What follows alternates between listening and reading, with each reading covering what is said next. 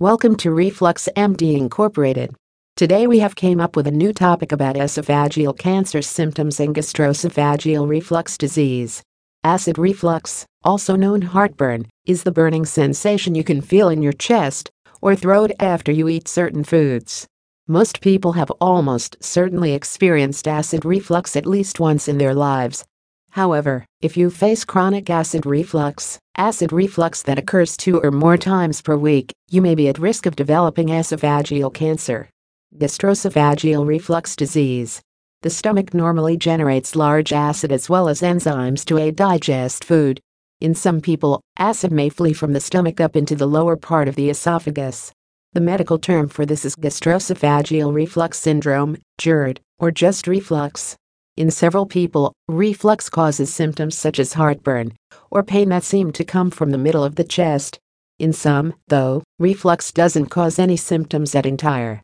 People with GERD have a slightly higher risk of obtaining adenocarcinoma of the esophagus. This danger seems to be higher in people who have more common symptoms.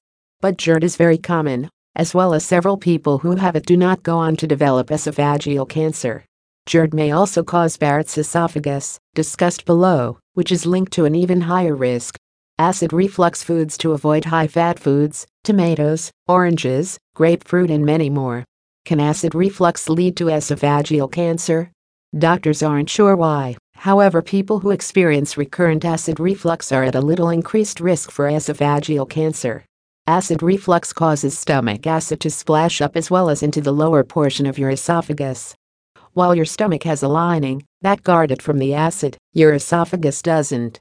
This means that the acid may cause damage to the tissue cells in your esophagus. Sometimes the tissue damage from acid reflux may lead to a situation called Barrett's esophagus. This state causes the tissue in your esophagus to be replaced with tissue similar to what's found in the intestinal lining.